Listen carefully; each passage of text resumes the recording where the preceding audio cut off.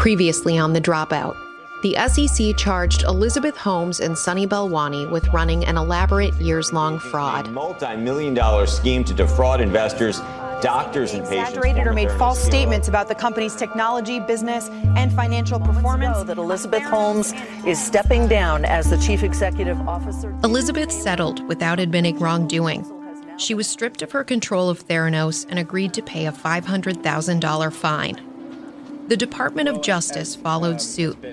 Elizabeth and Sunny were now facing criminal charges and decades in prison if convicted.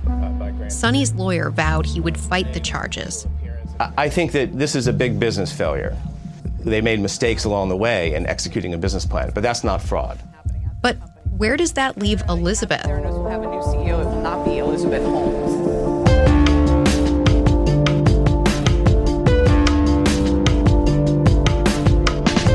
From ABC Radio and Nightline, this is The Dropout. Episode 6, What Now?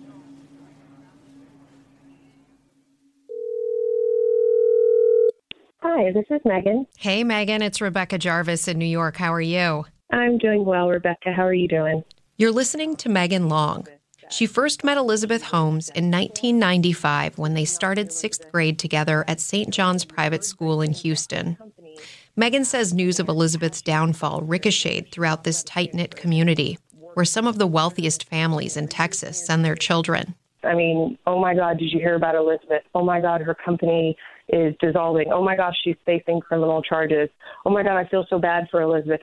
I mean, the community followed Elizabeth's story just like everyone else followed Elizabeth's story, but a lot closer because we knew her. And the shock and sadness of watching it all play out has just been, huge for the community. Megan reached out to me after listening to the first episode of The Dropout. She wanted people to hear about the polite, engaging Elizabeth she knew growing up. Megan says of all her memories of Elizabeth, there's one that really stands out. Back in 6th grade, we were both on the track team. I was a sprinter. Elizabeth did the 600 or the 800 or 1600, one of those long races. And the thing that I remember the most is typically when you run a race, right, the thing that you're going to remember is the person who gets first place. You generally don't remember second place or third place, and you're definitely not going to remember who came in last place. But here's the thing. To this day, Megan says she does remember who came in last. She says it was always Elizabeth. The reason that always stood out to me is because everyone would finish the race, and then all of a sudden, you'd hear the announcer say, "Don't cross the track. There's still a runner on the track." That runner was Elizabeth, but sure enough, she was not deterred by people laughing or, people crossing the field. She was going to run that race and finish it, and she was determined to do it no matter what anybody said. When my team and I first heard Megan tell this story, the mood in the room completely shifted. Throughout this podcast, we've learned so much about Elizabeth, had so many theories about what makes her tick. Now, imagining this young woman out on that track, so determined, what was driving Elizabeth back then? Ambition? Delusion? Was this a different side of her, or a glimpse into exactly who she always was? We've heard from people, former employees, who say she was a bully, that she was truly a mean person to them. Can you imagine that? No. I honestly, when I heard that, I was like, oh my gosh, this is like night and day that I knew Elizabeth, because this is not the Elizabeth that I knew growing up. Megan says in their school filled with brilliant students, Elizabeth appeared to move through life with a purpose. She was frequently carrying stacks of papers and appeared to be working on something big. She was always very disconnected from the larger group of girls, or just kind of in her own world. Elizabeth was either, working on her dissertation, or maybe she was learning her Mandarin, but she was always, very intently pursuing something else. Do you remember if she had any close friends in school? She kind of just faded out with the social aspect. In high school, so I don't know who her friends were at that point. And I didn't see her really with anybody. Big events like school dances, because we'd have probably in high school anywhere from 3 dances a year. and she would never come to those. At lunch, she wasn't, engaged to sit down at the tables and mingle with people. We had a room that was just dedicated to seniors, and everybody would just kind of talk to everybody because it was like a free period. Elizabeth was never there, like socializing and engaging and celebrating that you've made it this far, you're a senior, you get to graduate. There was also her distinctive voice. So it was very nasally, and it would vacillate with high and low. So when she would talk to you, it would go up and down, like, "Hi, Megan," So it wasn't a very clear pitch as to whether it was distinctly high or distinctly low. So when I've seen videos of her and her voice was really low, I was like, wow, like her voice got really deep. On a lighter note, Megan says Elizabeth had another claim to fame. She name dropped Lorenzo Lamas, was her step uncle, because her grandfather married his mother, who was a Hollywood actress. Lorenzo Lamas. Yes. From Grease? Yes. Why could be Grease lightning? Lorenzo Lamas plays the jock, Tom. Danny makes fun of Sandy for dating him. Well, that's why I'm so glad that Tom's such a simple person. Simple is right. Too bad his brains are in his biceps. He was also on a TV show on USA called Renegade. A quiet loner with some amusing quirks. A detached young woman. But not, Megan says, the woman we've known her to become today. It's a very big shock to the St. John's community and big sadness in our hearts that this is how it all played out. She may have been smart enough to conceal a lot of these tendencies in high school that I didn't see, or that her parents didn't see, or the school didn't see. It just doesn't add up. So how could a dramatic shift like this happen?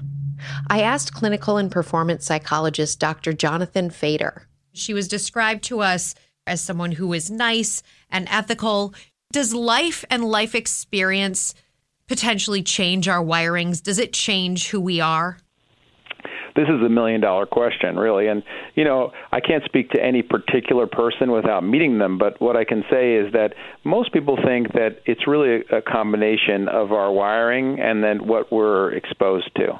Dr. Fader coaches CEOs and high flyers in the financial services industry, kind of like a real-life Wendy Rhodes from the show Billions. I want you to just commit that you're in it for the long haul, that you will succeed. Her character treats hedge fund bigwigs, helping them to basically get over themselves. You are a winner. You're in the special forces here. Dr. Fader says when we fall into stressful situations, it's possible we do out-of-character things. It's not impossible that, in my mind, any of us, when exposed to certain situations, could make poor choices. But for the most part, we are who we are. I'd say it's unlikely that someone who doesn't have the wiring to do it at all would make those poor choices, but I'm sure it is possible.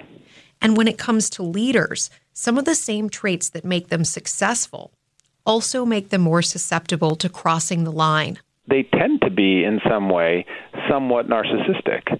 An excellent leader is someone who's able to really have a high level of self-confidence.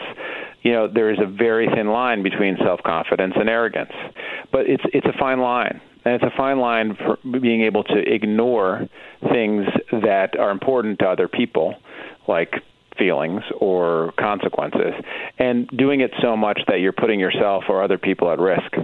Does success at a young age change how people are as leaders? I think that success generally breeds confidence. Sometimes, though, what I find is that, if someone has a tremendous amount of success, they don't proceed in a natural progression through developing the other leader skills that they would need, like empathy, social skills, motivation, the ability to be self-aware and self-regulate. Whereas if someone experiences more gradual success, they have more time to develop alongside with their career trajectory these other social skills and self-awareness that can protect them against really complicated and potentially dangerous decision-making. Childhood friend Megan Long says it's still difficult to make sense of it all, especially when she knows what might be ahead for Elizabeth. Can you imagine her in prison? can I imagine Elizabeth? I can't imagine anybody that I know in prison. So I can't imagine Elizabeth in prison. I hope and pray to God that everything happens the way that it's supposed to. And I can only say that, you know, sometimes people have to learn lessons in life, and it's hard if those lessons are really difficult, like prison. Martha Stewart's been to prison. Jared Kushner's father's been to prison. There are a lot of people who go to prison. I mean, there are people who go to prison every day who don't even commit crimes. So I think life is what you make of it, and this is how her cards have been dealt, and I wish her the best, and I hope that it all works out. So how will it all work out? I wanted to better understand how strong the government's case is against Elizabeth. Will she go to jail? If so, for how long? What will her legal strategy be? I sat with former U.S. Attorney for the Southern District of New York, Preet Bharara, who studied the charges and prosecuted similar cases. Okay, so let's talk Elizabeth Holmes. We met at his offices in New York just after he'd wrapped an interview for his own podcast. Stay tuned with Preet. My first question, how hopeful should Elizabeth be right now? I think the proof seems overwhelming, and I think she will be convicted, and I think her best bet is to plead, given what I know about the case, and how she might be perceived by the jury. But just to put my defense hat on for a second. Preet says Elizabeth does have one important thing going for her. She actually, I think, might be able to show that she ultimately was trying to make things right. She actually had this ambition of creating this device that would have all these wondrous abilities, right? So at the end of the day, she wanted to create this thing, and she was devoted to it. And along the way, it looks like she lied in order to get past the hurdle until she could fix it. But unlike some other fraudsters that my office prosecuted, like Bernie Madoff, for example, Bernie Madoff was a fraud through and through. The perpetrator of a $65 billion Ponzi scheme that ruined thousands of lives. And there was never a thought in his head that later I'll make some money back another way and I'll pay everyone back. It was a true Ponzi scheme. I'm not saying that carries the day for her at all, but she's in a slightly different circumstance than some other people against whom a strong case can be made. What about statements like this technology is being used in the battlefield, in Afghanistan, in hospitals? So that's the other side of the coin. I think, and maybe I have a bias because I used to be on the prosecution side. So when I read an indictment like this, I think it's very strong. You usually don't make precise and specific allegations of the type in this indictment unless you can back it up. How does her case compare to Sonny's? They're both facing the criminal charges. My guess is that Sonny is in a better position because the defense in all these kinds of cases, right, is that there was a mastermind, and the mastermind, especially in a circumstance where all the evidence is going to be that she lied to everybody. This was the defense of a lot of people that we charged outside of Bernard Madoff. There were other people who were accomplices who were a little bit more difficult to prosecute. And I think Sonny is probably in a similar position, although he's probably more entwined based on the romantic relationship. He can't do the same as some other people and say, I had arm's length distance and I did my 9-to-5 job and then went home every day. They were probably talking about everything all the time. So he has that shortcoming in his defense.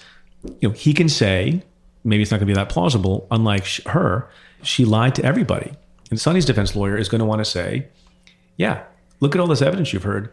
She pulled the wool over lots of people's eyes, including George Shultz and Betsy DeVos and General Mattis, all these really smart people. She did the same to my client. But it doesn't sound like that's the direction Sonny will go in, at least not initially. You might remember in the last episode, I spoke with Sonny's attorney, Jeff Coopersmith. And you may recall he said Sonny doesn't feel like he was duped by Elizabeth. No, that's not what is going on here. Mr. Balwani believed in Elizabeth Holmes and her vision for the company. He tried to execute that plan with her to make it a success. But he's not saying that he was duped. But Preet says Sonny's position might not stay that way for long. Even though right now, Sonny and Elizabeth Holmes seem to be in sync with each other, that can change. And this is a feature of prosecution that is as commonplace as a judge's gavel. People flip. And you know what kinds of people sometimes flip? Former boyfriends and girlfriends. Elizabeth has something else working against her, in Preet's estimation. I mean, here's the other problem with all of this stuff and why it's problematic based on what I've seen. There are sometimes cases you bring against the CEO of a company, and it's a CEO who can claim that he or she was somewhat disengaged. I wasn't that involved with it. I had managers, I delegated. Elizabeth may very well go this route. Remember, in her deposition, she claimed she didn't know or couldn't recall more than 660 times when it came to the particulars of her business. I don't know specifically. I'm not sure. I don't know exactly. I just don't know. But as Preet says, from everything that I've seen here, she can't argue that. She was involved deeply, strategically, substantively, in every aspect of the business and how the prototypes worked or didn't work because of her, charm and charisma and personality. She personally sought out the investors. She personally sought out people who would be on the board. For her, being incredibly smart and being incredibly educated and incredibly sophisticated is harmful. You have to wonder, in Silicon Valley, a place where so many founders are playing the fake it till you make it game, could Elizabeth make the argument she was just a symptom of her environment? This whataboutism that we talk about in America these days, where you go after somebody, whether it's your child who's stolen from the cookie jar, and you say, well, my brother, stole from the cookie jar yesterday. Well, that's okay. I'll deal with him separately. This is not about him. This is about you. And in a court of law, it's not relevant. If you were advising her, would you tell her to settle? I would tell her to plead guilty. But I think a good lawyer says, look, you're still a fairly young person. You have your whole life ahead of you. And you will maybe come out of this still relatively young. But I think you have to have a conversation like that, because trials are tough and prosecutors don't bring cases like this unless they really, really, really think they're going to prevail. There's something else Preet says Elizabeth has to watch out for: showing hubris. She might have to testify. So not only maybe does she think that she is a good witness because she's been able to scam people before and she knows she can talk her way out of a paper bag, you think, well, all I got to do is convince 12 more people at the end of the day that I'm not a bad person. The danger for her is most witnesses think they are better than they are, and they get crushed on cross-examination. Unfortunately, if you're one of the many listeners hoping for some quick closure here, you might be disappointed. How hard is this case going to be to prosecute? Well, it depends on your perspective. On the one hand, it seems very obvious that there was a fraud, and the allegations in the indictment are very specific. Lie after lie after lie, misleading statement after misleading statement, right? But in any white-collar case, you have to prove not only that the things happened, you have to prove beyond a reasonable doubt, and this is the threat of lack of success in any kind of white-collar prosecution, you have to prove what's in the person's mind. Elizabeth Holmes and her erstwhile boyfriend, Sonny, are only guilty if you can prove beyond a reasonable doubt that they intended to lie, that they intended to mislead. Bottom line, though, Preet thinks Elizabeth, if convicted, will face some significant time. If she loses, if the prosecution wins their case, do you think she'll go to jail? I think it's highly likely. I think a sentence, well into the 10 to 15 to 17 years. Does that mean she'll get that much time if she's convicted? Maybe not, but I think it's a substantial likelihood. Staying informed has never been more important, yet information is coming at us faster than ever. So how do you make sense of it all? Start here. Hey, I'm Brad Mielke from ABC News, and every weekday we will break down the latest headlines in just 20 minutes. Straightforward reporting, dynamic interviews, and analysis from experts you can trust. Always credible, always solid. Start here from ABC News. 20 minutes every weekday on your smart speaker or your favorite podcast app.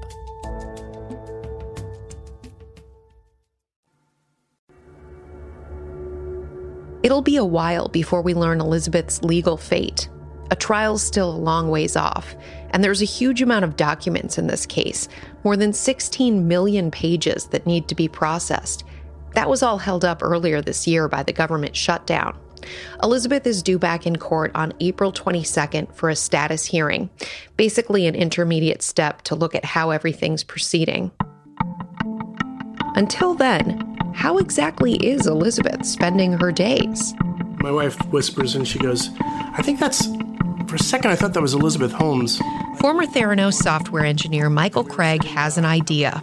He says he ran into her a few weeks ago over Martin Luther King weekend in Sausalito. Michael and his wife, Betsy, were having cocktails at a bar overlooking Richardson Bay. And I looked up, and there's a woman sitting across from us, and I realized she's looking right at us, and it was Elizabeth Holmes, although she looked very different. How so? It's such a surreal thing. I never thought I'd run into her again. But she was she was dressed in like a dark hoodie and jeans and didn't look to have any makeup on or anything. She looked very young and a little bit slight. Her posture was a little stooped over, and she was staring right at us. And then she got up and came over. And we stood up, and I was completely, taken by surprise. The last time Michael had spoken to Elizabeth was in 2017, his final day at Theranos. He'd been let go as part of a company restructuring. She came over and gave us both a big hug and started asking about us and introduced her friend as her fiance. And we shook hands, and it was just really weird. So Elizabeth is engaged?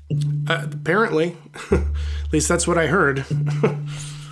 What was her fiance like? He was probably mid-20s. He looked like, he looked like a college-educated, I wouldn't say hipster, but like, he reminded me a lot of like, the Duke boys that were at Theranos. Short, cropped hair, handsome guy, pretty, outgoing. We learned that Elizabeth's fiancé, whose family has been very successful in the hospitality business, is 8 years younger than she is. He graduated from MIT, where he studied economics, and now works in technology in San Francisco. But I honestly wasn't that focused on him. Michael says he was especially thrown by what she said next. She said to her fiancé, Michael and I used to work together at Theranos. And I was just caught off guard again by that, because it sounded like, she was one of the employees or something. She said, Michael was one of the most loyal people, and he was unfortunately victim of one of the layoffs, and we were very sad to see him go. And then she asked a whole lot of questions about, how I was doing, how my wife was doing, and a little small talk. And then she said something which was a little bit weird, which was, she asked if we could get coffee sometime, and she told us that she'd really like to have us back in her life again. And I didn't know what to say. I certainly didn't want to deal with that question. So what was her attitude like? What I thought was really interesting about, this is the woman who had been on all these magazine covers. She used to walk around with such an air of confidence and certainty, and definitely subscriber to positive thinking and things like that, positive psychology. And in the moment I saw her, and when she came over, she just seemed, a little bit worn down. But she didn't seem like somebody who was had done anything wrong. There was no apology or anything like that. There was no responsibility extended in anything she said. And I just thought that was upsetting. This is somebody who claimed to be promoting transparency and have integrity, and the reality is that neither one of those is true. Michael says Elizabeth didn't even intimate about the elephant in the room. No acknowledgement she's accused of fraud, facing jail, or allegedly lied to so many people, including him. This is someone I almost worshipped, as like a guru of, technology and business, and then to have that, glass shatter of that illusion I held up of her was traumatic. Betsy said afterwards that I seemed pretty shaken by the whole encounter, but we made an excuse and got out of there, paid the bill, and when I walked around the corner, I just yelled out, "Awkward!" Because I didn't know what I was feeling. There was such a rush of emotion, a lot of contradictory emotions, because this is somebody who I, devoted and served for, 5 years tirelessly, and then all this stuff comes up along the way. And, she's facing a criminal investigation, and yet she's talking to me, and she doesn't know if I could be a potential witness or anything like that. So I thought the whole thing was very weird, and I just started to realize coming out of it that there's a lot of stuff I haven't dealt with in terms of the impact that whole experience has had on me. In the end, I wanted to know, if Michael could have asked Elizabeth just one thing, point blank, what would it be? Was it intentional? Or did you just screw it up? What do you think? I suspect it's both things at a certain level. There's wanting something so badly that you're just going to do whatever means necessary, take whatever actions you need to take necessary because you're so convinced you're going to get there in the long run. Michael isn't alone. The questions still linger for many of the people who got caught up in Elizabeth's world, like Anna Ariola, the product designer who left Steve Jobs' Apple to work at Theranos in the early days. And I think it's a term that Steve really coined, the reality distortion field. It's when said individual believes implicitly that what they are saying is emphatically the truth, that everyone else believes it to be the truth. Avi Tevanian, Steve Jobs' former right hand at Apple, who originally put $1.5 million into Theranos and for a time served on the board, wonders if they all fell just a little bit into that distortion field of Elizabeth's along the way. Look, we had a situation here that created what's called FOMO, fear of missing out, right? And everybody before you has bet on this. So you really want to believe that it's true.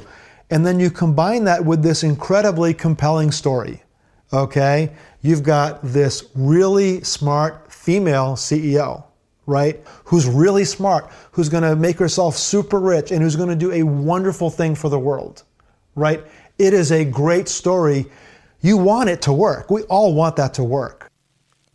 What Avi raises here is one of the central questions of this story. Because in order to have an Elizabeth Holmes, you also have to have a bunch of people and institutions fail. How much of that FOMO culture do you think plays into the culture here in Silicon Valley? It definitely happens. There's no question. And it's sometimes self-fulfilling because the companies that can raise hundreds of millions of dollars get to be the ones that stick around to try and make it a success. Or they get to be the ones that spend a lot of money on acquiring large customer bases and then turn that into a success. And the ones that don't get into that mode, they never raise enough money and they're never successful, even if they have a better product. So what's interesting is it's somewhat self-fulfilling, and it's almost a legitimate strategy to invest behind other successful investors just because they'll have the momentum. According to clinical psychologist Dr. Jonathan Fader, it's actually not that easy to get around this groupthink. It's part of our DNA. We'll do anything that we can to get away from uncertainty. And this is evolutionary. When we sat around in older versions of ourselves in evolution and sat around in tribes, the one thing you never wanted to do is speak out against the chief. If you speak out against the chief, well, guess what? You might get banished. And if you're banished, well, you're basically dead. Without shelter, without the group, there's nothing to sustain you. We're relieved when we have a narrative or a story that we can buy. This is especially true, he says, when the person selling that story appears to be as remarkable as Elizabeth. If you have a compelling, charismatic person who can talk in a way that can pull at the underlying values that people have and can make them feel safe and that we're headed in the right direction, even a message that lacks data or is somewhat flawed can be accepted. And this part is personal. Investors weren't the only ones who bought into Elizabeth. Much of the media was dazzled by her narrative and satisfied by answers that didn't always add up or made doubters look simple-minded. We can and must do better too. Don't get distracted. Leave our preconceptions at the door. Keep asking the tough questions and listening to the answers. Over the course of this podcast, you've gotten to know a lot of people, not just Elizabeth, but all the lives in her orbit. Obviously, this whole situation created a lot of collateral damage, but many of the central players in this saga have moved on. Now, they're building their own things. Tyler Schultz, the original whistleblower, who risked so much to tell his story about Theranos. I think at the end of the day, everyone was concerned that we weren't giving patients the right results. Has since co-founded his own medical device company in San Francisco. It's called Flux Biosciences. George Schultz, the former Theranos board member who apparently once sided with Elizabeth over his grandson, Tyler. As soon as she started talking, I did a double take. Has, it seems, had a change of heart. George Schultz responded to our request for an interview with a letter, writing he commends Tyler for his, quote, handling of the troubling practices he identified at Theranos, and that Tyler, quote, did not shrink from what he saw as his responsibility to the truth, even when he felt personally threatened and believed that I had placed allegiance to the company over allegiance to higher values in our family. Tyler navigated a very complex situation in ways that made me proud. He has been an example for the entire family, for which all of us are grateful. I want to recognize and congratulate Tyler for his great moral character.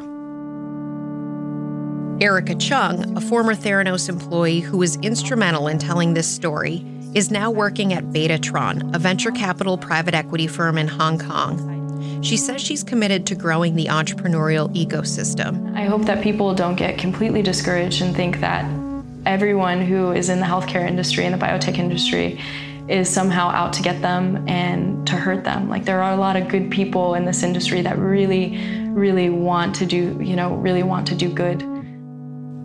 After years of working for Elizabeth, Michael Craig is now a senior architect at Hint MD. It's a startup in the medical aesthetics space. He also has something else in the works. Theranos, the musical. I've got a good structure for it. I do. I'm going to have to start working on some songs. I have some good ideas for them, though. Anna Ariola, one of Elizabeth's early employees poached from Apple, has since moved on to become a general manager and partner at Microsoft, specializing in artificial intelligence and research. And like so many, including the team of women behind this podcast, Anna is particularly disappointed that Elizabeth is a woman so many others looked up to, only to be let down by her. It hurts me to know that so many women and so many female entrepreneurs in the world believed in her and saw her as this world-changing individual, and all along I knew she was ethically corrupt. Phyllis Gardner, an early skeptic, continues to teach medicine at Stanford and shares in Anna's regret. It bothers me that a woman was not successful. It bothers me that the women wanted to idolize her and that she fell. It bothers me that as students thought she was great. And it bothers me about the patients. So I get disturbed. She hopes future generations of students will focus their energy on learning over dollar signs. Without sounding too critical, it would be better if students would focus on service, humanities, arts, and other things to broaden their minds, rather than just focusing on becoming a multimillionaire by starting a company. Joseph Fuse, who was Elizabeth's neighbor in the late 80s and early 90s, thinks there's a particularly sad irony to the fact that Phyllis Gardner, whom he regards as one of the most brilliant scientists of our time, is in some ways that very groundbreaking female healthcare pioneer that he says Elizabeth just pretended to be. She's kind of too modest to pitch herself that way. I mean, if you take a time-release tablet today, a very good chance it's from the technology that Phyllis Gardner worked on. And was so sad to me in a way was, here's this woman who really is like this amazing inventor, right? But the press wanted youth and they wanted, this sort of blonde hair, etc. And so they elevated Elizabeth. I always found it ironic and sad in a way, because to me, the press is building up Elizabeth for trying to be what Phyllis actually was. Phyllis is in your home, not Elizabeth's machine. Theranos wellness centers are long gone from Walgreens stores, but the drugstore chain says it's still waiting on Theranos to pay the settlement.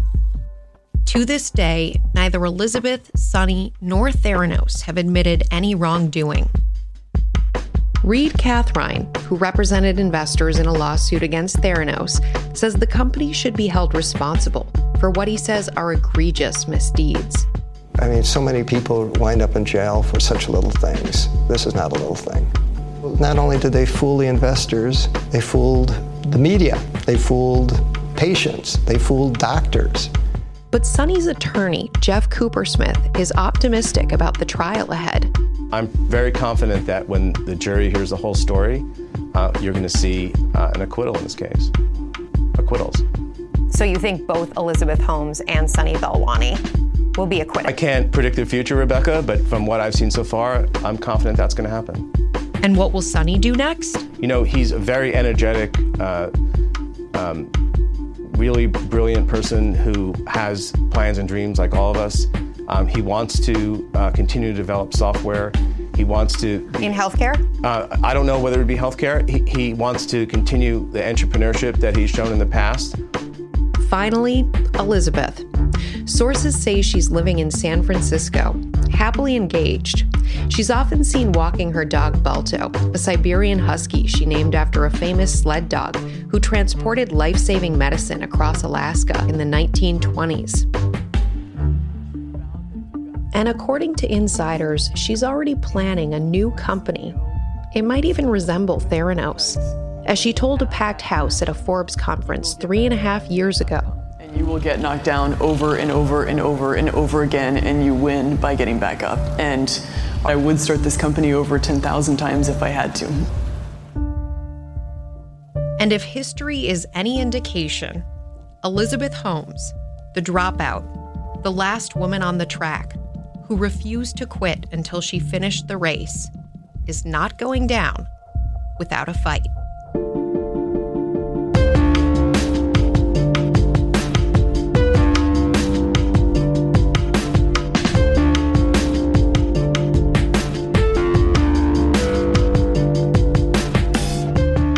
Elizabeth Holmes and Sonny Balwani did not respond or decline to comment for this podcast.